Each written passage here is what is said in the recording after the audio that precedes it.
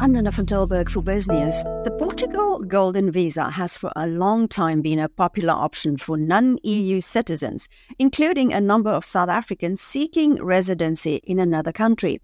It was introduced in 2012 by the Portuguese government to attract foreign investment to the country. But concerns about rising house prices in the country, the rules of the Golden Visa for Portugal has changed because of that. And we have Andrew Rissik from Sable International to explain what the options are now.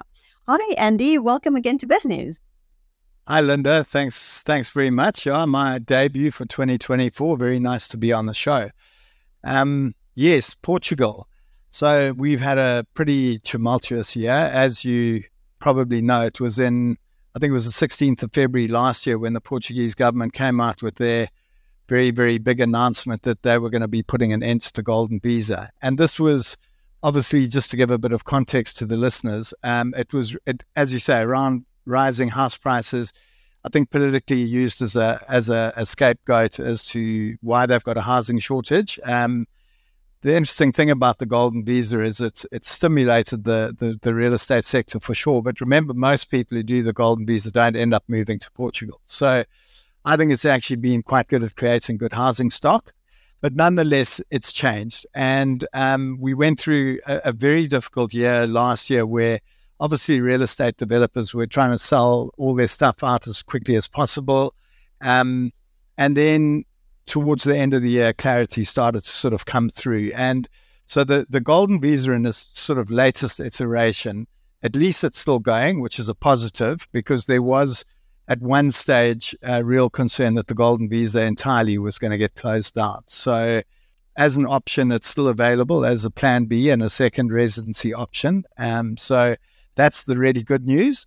And I think the key change is that one can no longer invest in real estate anywhere in Portugal or any of the islands. And it's by way of investment into a private equity fund. And what the government are trying to do, and it's in line with the original strategy of attracting foreign investment. Initially, the Golden Visa was to stimulate the real estate market off the back of the 2012 and the 2008 crash, the 2012 bailout. And that's been really successful. But now what they're looking to do is to bring investment into Portuguese businesses through private equity funds. So is that the options that are available now?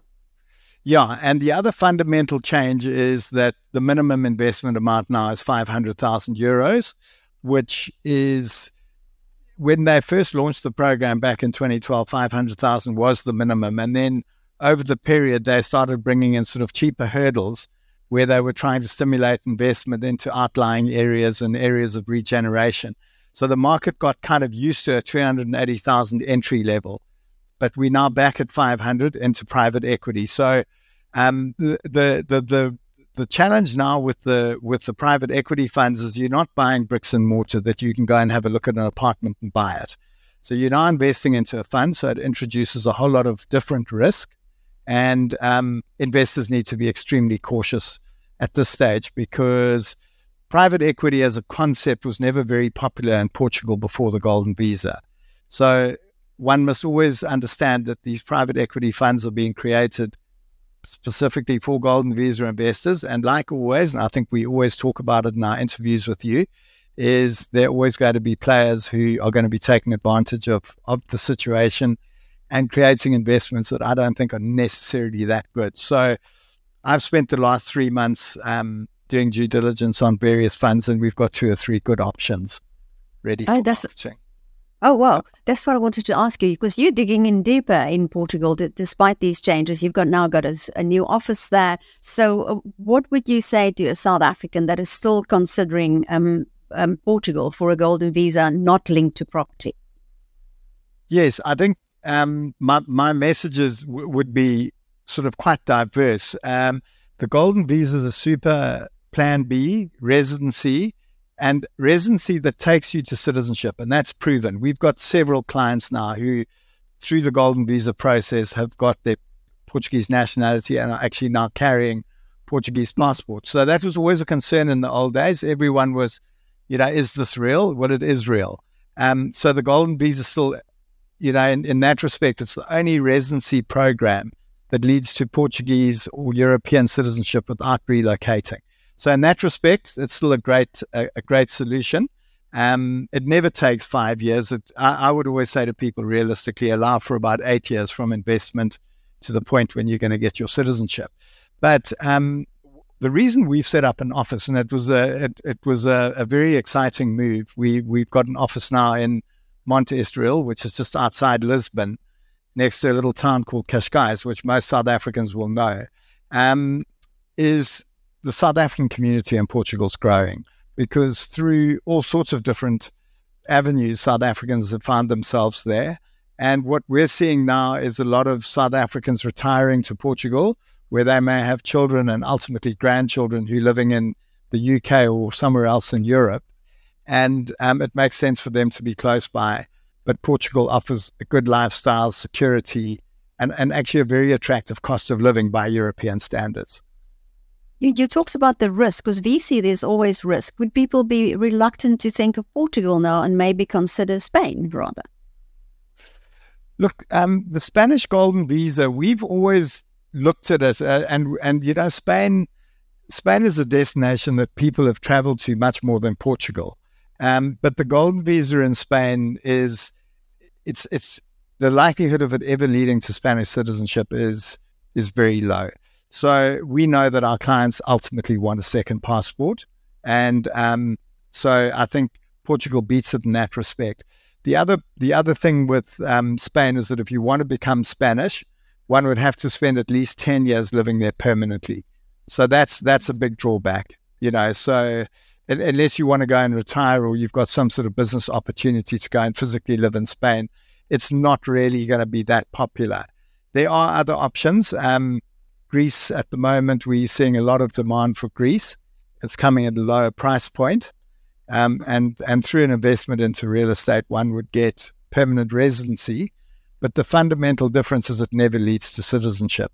And the other thing with the Greek Golden Visa is you can't actually work in Greece. Whereas if you've got a Portuguese Golden Visa and your kids are on it, you know, and they become independent, then they can actually go and live and work in Portugal. So the actual main applicant Golden Visa holder can actually work immediately once they get their Golden Visa. So that's also a positive if somebody relocated. So based on your observations, are South Africans still actively seeking alternative residency options in significant volumes? I think they are. We actually had an interesting meeting yesterday. We had a big expo towards the end of last year, and we were comparing the numbers to the year before, and in terms of registrations, attendance, et cetera, et cetera. And I don't know if you remember the year before, we were quite close to the riots in Durban. We saw a big drop-off in Durban. The rest of the country, we were slightly quieter towards the end of last year. And we think it was because we'd won the World Cup. There was kind of this euphoric feeling in South Africa that there was no load shedding, if you remember, right throughout the Rugby World Cup campaign. So South Africans, we're interesting creatures. We forget things very quickly. Because I think we're generally very positive and resilient people. But what we're seeing now is we're starting to see inquiries ticking up again. But Linda, we've got a very sort of strong stance on this whole thing of, do we leave South Africa? If you don't have a lot of wealth and you're not young and skilled, we generally advise people to think twice before leaving. It's very, very expensive to leave South Africa and go and set up in a first world country. So there are other things that we can do to mitigate risk. But for people who are either quite wealthy or young, we're seeing quite a constant demand. And funny enough, the UK is very popular. I mean, it's really become quite popular again. There was a period post-Brexit where I think everyone was a little bit skittish. But it's English speaking. I think it's so culturally similar to South Africa. So we're still seeing a big demand for UK. Do you think, are there still opportunities in the UK and a lot of jobs available? I think relative to South Africa, it was quite interesting. I was chatting to our managing director of Sable Wealth the other day, and he said a client had asked him, what percentage of my wealth should I have in South Africa and what percentage should I have offshore? And he said, well, 0.8% of the global market sits in South Africa, so you should have 0.8% of your wealth in South Africa. Whereas I've heard other people saying if you spend half your time outside, maybe you should have half your wealth in and half out.